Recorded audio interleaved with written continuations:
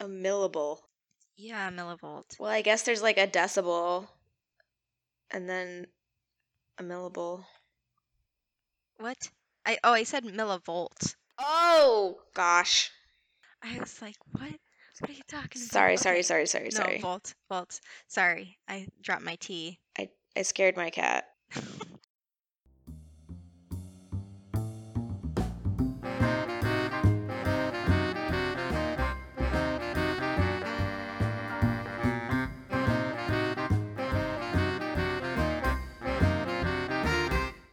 All right. Welcome to Fun Effects. How do I usually start this? Do I usually I'm sorry, you can restart it. But do I usually say I'm Grace and then you say I'm Mads, or do we just go into it? You say, this is Sonofax, a hopefully humorous and hopefully Oh, educational, okay, or okay, whatever you okay. want to say, Okay, got podcast it. about I'm animal facts you sorry. hopefully didn't already know. I'm Grace. And I'm Mads. Okay, thank you. I feel like every time is like a midlife crisis. All right. It's okay. I just know because I edit them, so I hear it like 300 times. Oh, okay. I could just start like copy pasting one No, that's the same. I think it's better this way. All right. Okay. I just like torturing you. All right. Welcome to Fun Facts, a quasi-educational, hopefully humorous discussion of animal facts that you did not already know. I'm Grace, And I'm Mads. and today I wanted to talk about monotremes. Oh. Yeah, so they're mammals, platypus and echidna. So because I don't know, I'm working myself up to like doing placental mammals. I mean, I guess we did placental mammals, but like Yeah. the tenrecs were kind of weirdos. Eventually, we'll like actually talk about normal mammals. Normal mammals. I shouldn't say normal mammals. Your average mammal. So yeah, I wanted to talk about monotremes because they're really weird and cool. Mm-hmm. So they evolved first. They were some of the mammals that are around today, they were the first to evolve. They still lay eggs, but they still produce milk. How much do you know about monotremes?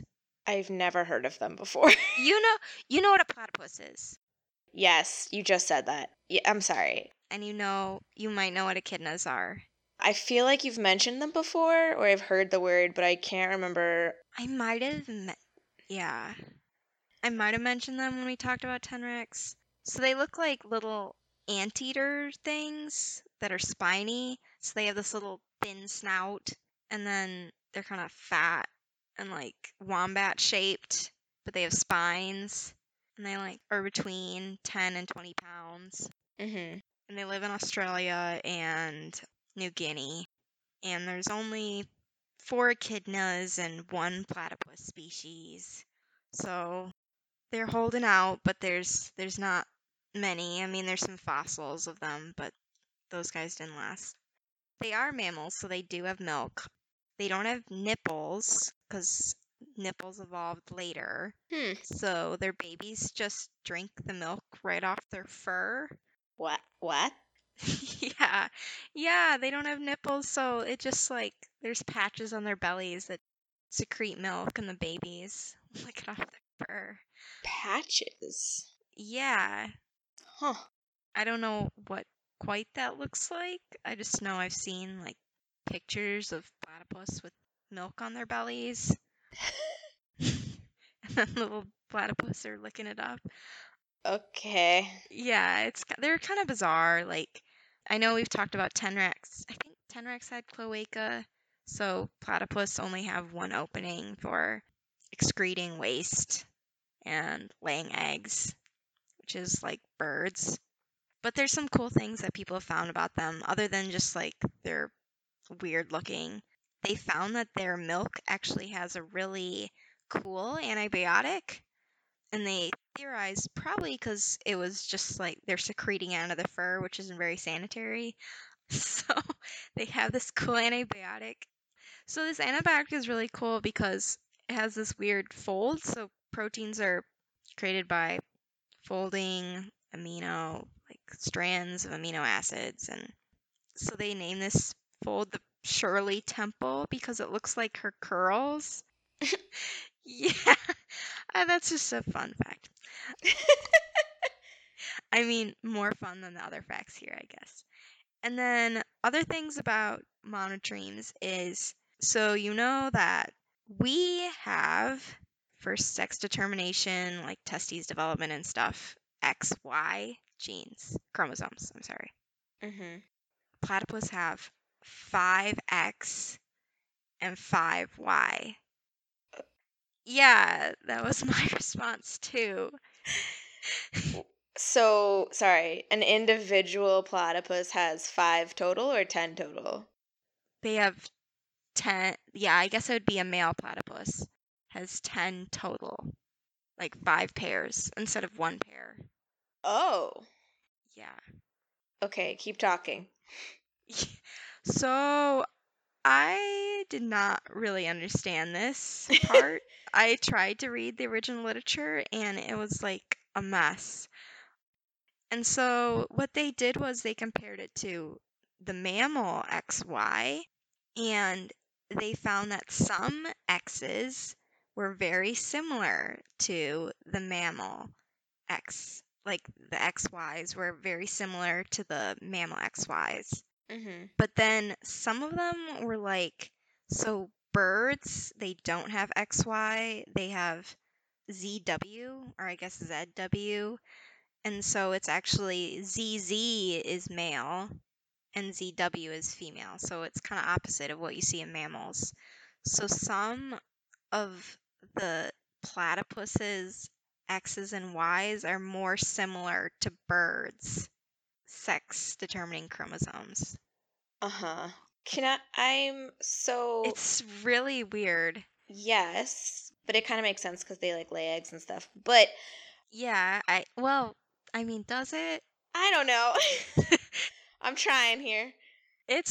I don't understand like how they, because there's certain sections that are like in a bird, it's like if they have 2 of these, then they're male, and it's like if they have 1 of these in a mammal, then it's male, and I don't know, it was really confusing. And then the male echidna that they looked at had 5 X's and then only 4 Y's. So they only had 9. Like they had 4.5 pairs. What does that even mean? Wait, okay, can you explain to me why is it in humans called XY and then for the monotremes called XY and then for birds called ZW, ZW? I think they called XY and monotremes because they were mammals. So they assumed that the chromosomes would be like mammals instead of birds. But they're not. They're both. But some of them are more similar to birds. And so birds are like it's just a way to differentiate that they're different because they have different, like there's a switch that turns on a bunch of other, like, oh, better start pumping this hormone up and better start making this. So there's different genes that do that in those different chromosomes between birds and mammals. Is there any animal, if you know this, that has more than 2 types? Not off the top of my head. It's really weird. Yeah. I don't know. There's like a bunch of funky ways that animals determine if they're male or female or something. Well, I mean, like female hermaphrodites or something like, yeah, else. So I think that's really interesting. But yeah, these guys are really weird. Yeah, I wish I could explain more about it, but that's like the limit of my understanding, unfortunately. And then these guys are weird also because they can do electroreception. So they have this ability to detect weak electric fields of living things. That's pretty common in like sharks and amphibians, things that live in water. there's no other mammals that we know that live on land that have this. So, yeah, the platypus just it has it in its beak, its nose, and it uses that to find little prey items as it's swimming around in the murky water. And then I guess the echidna uses it too to find worms. I guess the one that eats ants doesn't have that many. It only has 400 compared to the 2,000 that the species that eat worms. And then platypuses have 40,000 What? of these sensors, yeah, in their beak. So it works better in water. Like there was this test where they made this little apparatus. Like you know how they train mice and rats to press a bar and get food? Mm-hmm. They made this little thing where they could switch which side had a weak electric field, and then they taught it to press the bar on the side that had the weak electric field, and then it got a treat. Oh. I know. It was a really cute picture. But that's how they prove that these echidnas had an electroreception as well. Wow. Yeah, and for anybody who does electronics out there, they can detect up to 1.8 millivolts per centimeter, which I have no idea how tiny that is. Actually, I tried looking and I had no idea. I couldn't figure it out. I think it's pretty weak. And what else do I have about them? The echidna babies are called puggles, and echidnas have little pouches so they can carry their egg around before it hatches. Just one egg. Yeah, just one egg. I think platypus have more than one egg. Oh, they do have. Did I talk about venomous animals? Like venomous mammals? I don't think so. Oh, okay. I just imagined that whole podcast then in my head. What, can you give me some more context? What do you mean? Oh, okay. So these guys are strange because most mammals, they're not venomous. So male platypuses, they have spurs and they have venom in them, which is just weird for mammals. Spurs like on their feet or spurs? Yeah, like a rooster has spurs. Oh, I was thinking, like a cowboy. Oh, that'd be cool, but no. No, more like a rooster has spurs. I don't know what that is. They're like these long claws. Like the extra toe. Yeah, that face backwards, and they're used for attacking things. Got it. So the females have them too, and echidnas have them too, but they're not venomous. But yeah, apparently it's really painful to get stabbed by a platypus. Yeah, not very placental mammal-ish. And oh, they used to think that they didn't dream. There's just a lot of random weird facts about echidnas and platypus. But echidnas, apparently, they do go into REM sleep, and so they can dream, but only at certain temperatures. If it gets too cold or too hot, then they don't dream. Yeah, and already their body temperature is weird because we talked about things going into estivation or hibernation. These guys, they're not when they're active and moving around and looking for bugs and other things. Their body temperature is around 90 degrees Fahrenheit as opposed to 97, which is the average for placental mammals. Yeah. Okay, I looked at some videos. They're awfully cute. I'll put some cute pictures up. The cutest thing was it's called a love train.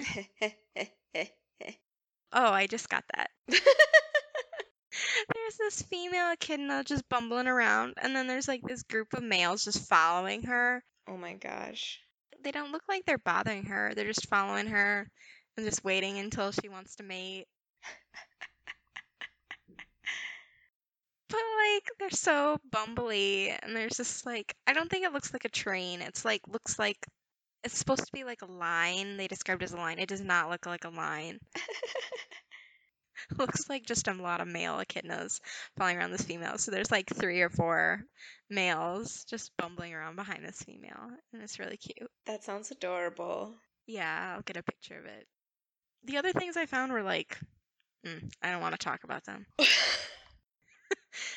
I know that sounds scandalous, but you can look up echidna, dear listeners, look up echidna reproduction and sex by yourselves, because I don't want to talk about it, because it's not family friendly. Oh. We already talked about hagfish last week. That should satisfy you enough. I mean, they were pretty great. They are, but we'll talk about it with marsupials. I'll talk about it then, Okay. but I won't talk about it now. Ooh, I really want to know more about the kangaroo pouch situation, by the way.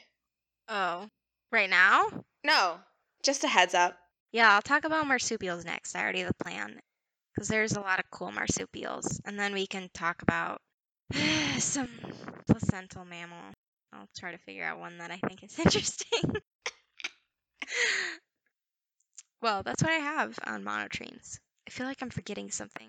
But yeah, they're cool little weird animals. I have an additional question. Yes. So, monotremes. Mm-hmm. Mono being one, treme being what? Opening. Why? Because they only have one opening for waist, and instead of having like urethra, anus, and vagina, it's all one. But also being a mammal. Yes. Got Yeah. it. Like birds only have one opening. Mm-hmm. We don't call them monotremes. You sure don't? No. Great. Well, thank you. That was my question. Yeah, it was a good question. Wow. And I'm glad I looked that up before you asked it. Oh, because I did not. You know I like to ask these curveballs. Yeah. Haha. You caught it. Good job. All right. Well, that's all I have for those guys. Wonderful. Thank you. Yes. What do you have? Well, I was going to talk about red foxes Oh. and how they hunt Mm-hmm. because I thought it was pretty wild. So you've probably seen a video of foxes. You can kind of imagine they're out in the middle of nowhere. There's a lot of snow. They are kind of stalking a spot and then they jump straight up and they kind of go like head first into the snow. Mm-hmm. Yeah. So biologists call that mousing, where the fox is stalking its prey until it's at a certain distance. It leaps high into the air and comes down on the animal from above. So it's very impressive that a fox can do this when there's like a foot or two of snow and they're just diving headfirst into the snow and nabbing that meal that they couldn't see. I never thought about that yet. So there was this zoologist. I'm pretty sure he's Czech. Anyway, so there's this zoologist, Yaroslav Jerveny, and he was thinking, okay, so when foxes are doing this, when they're hunting this way, they're relying heavily on auditory cues.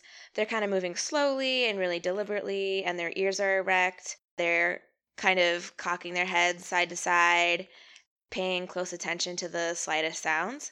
Mm-hmm. But after more than 2 years in the field watching them hunt, this zoologist started to think that there was something else going on just besides them perhaps being able to hear the prey through the snow, Okay. and something else happening that helps them target what they can't see. What is it?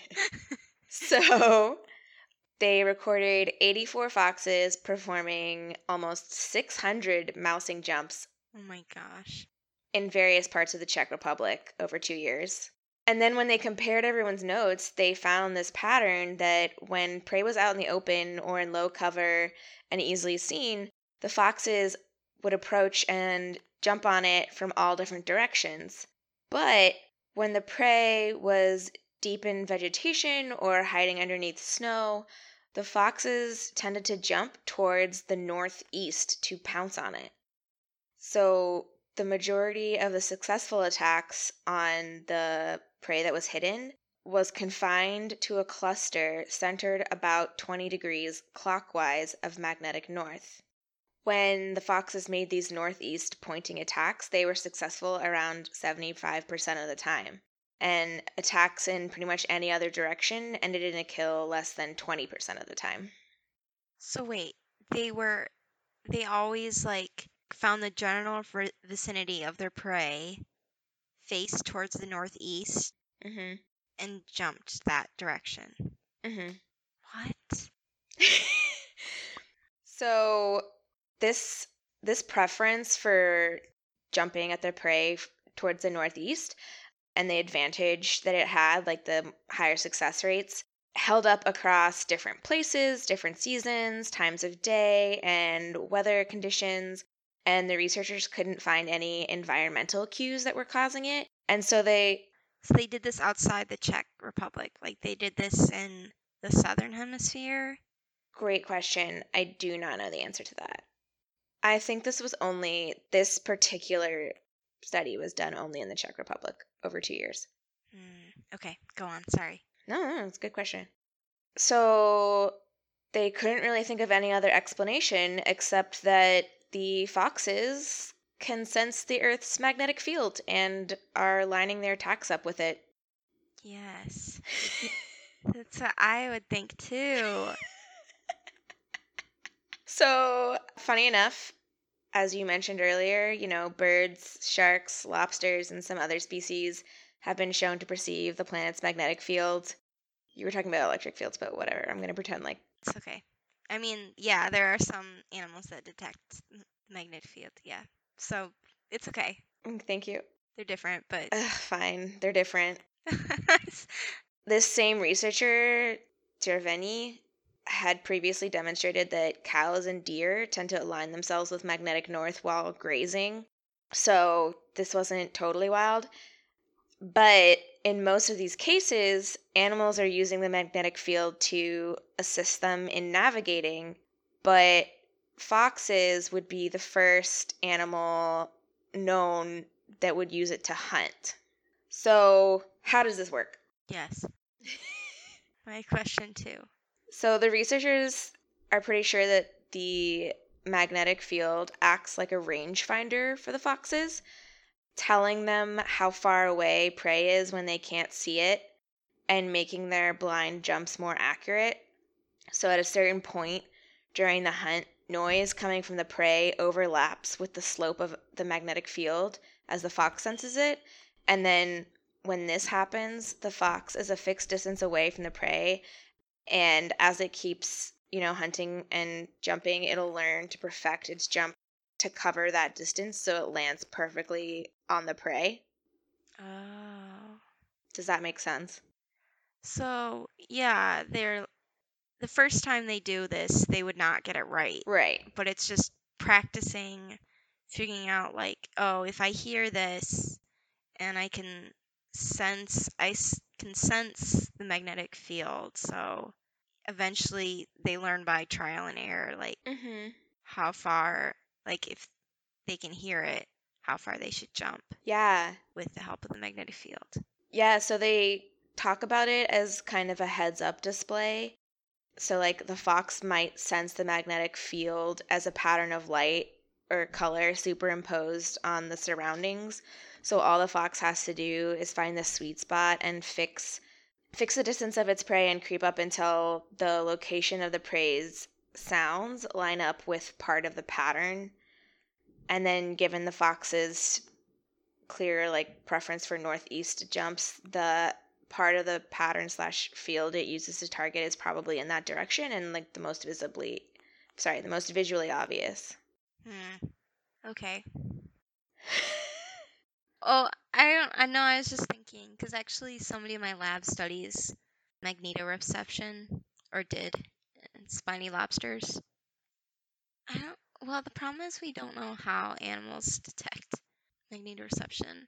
I was thinking about talking about magnetoreception today, actually, in monarchs. Oh. But I'm so tired of talking about monarch butterflies. I'm sorry for all of you monarch butterfly lovers. I went to an entomology conference and had a monarch expert visit, which was great, but I took a break and looked at mammals. So maybe next time I'll talk about. It's really awesome work, actually. But I don't know. I guess using well, I feel like I'm gonna steal your section, but I I was always under the impression that magnetoreception felt like something physical. And not visual. Yeah, so I think that's an interesting analogy. I think they're just trying to explain it in a way that we can understand. So another way I saw it explained was walking around with a magnetic sense is like walking around with a flashlight attached to your head, pointed down at a fixed angle. And so wherever you are, this spot travels with you, ahead of you as you move. And so you can sense it like you'd see a beam of light from a flashlight. Oh. How do you describe that to people? Because we're just like, 5 senses. That's what we got. Yeah, I mean, I think that's why they use sight. Yeah. Huh. Yeah, so it's like this idea that the foxes have over time learned to measure the distance between themselves, and like if you're imagining this light beam at a fixed angle all the time. So when you hear a sound under the snow, you can angle the sound of like the prey with the slope of the magnetic field and get like a sweet spot. It was hard for me to understand without visuals, so we will obviously have lots of those. Yeah, that's why I was asking about the southern hemisphere, because if it's magnetoreception, then, and like they have a preference for northeast, then would foxes in the southern hemisphere like the southwest? Yeah, this is about a specific species of fox, and I don't know if it exists in the southern hemisphere, but it might. Oh, because red fox, It's Vulpes like the most vulpes. common one, right? Yeah, it's everywhere. Is one of the most widely distributed members of the order Carnivora, says Wikipedia. I'm now realizing that I've talked about foxes twice. Go for it. They're my favorite animal, so I'm not mad about it. Oh, after I went on that thing about. I thought it was funny, but maybe it's not funny when I put down mammals. I mean, it's funny. Is it? It's okay. I know you have your. Listen, I think that this would be a boring podcast if we only talked about placental mammals. Yes. Well, no, I think in the right hands it'd be very interesting. No. I guess I just can't do it. I'm sorry. You bring a lot to the table, Grace. Accept it. I do. Just not mammals. That's fine. That's mostly what I do, so it's fine. Yeah, so I think that's all I have. Okay. Well, you want to send us off? Yes. So, thank you all for listening to another magical episode of Fauna Facts. You can find our visuals on our Instagram at Fauna Facts Podcast. We also have a blogger for those of you not on Instagram, which is faunafactspodcast.blogspot.com. I believe we have a Gmail. Yeah. I mean, I don't believe. I know we do. That's the only way we could have a blogger. But we have a Gmail that's faunafactspodcast@gmail.com. If you want to email us, though you probably know us in real life, so feel free to just drop us a line. And as always, thank you so much so far. We have had 10 ratings on the Apple Podcast app, and they were all 5 stars, and it's so nice. Oh, thank you. I didn't know that. Yeah. You guys are great, and we really appreciate you, and it's really fun to get texted about this after, so thank you. Bye-bye. Bye.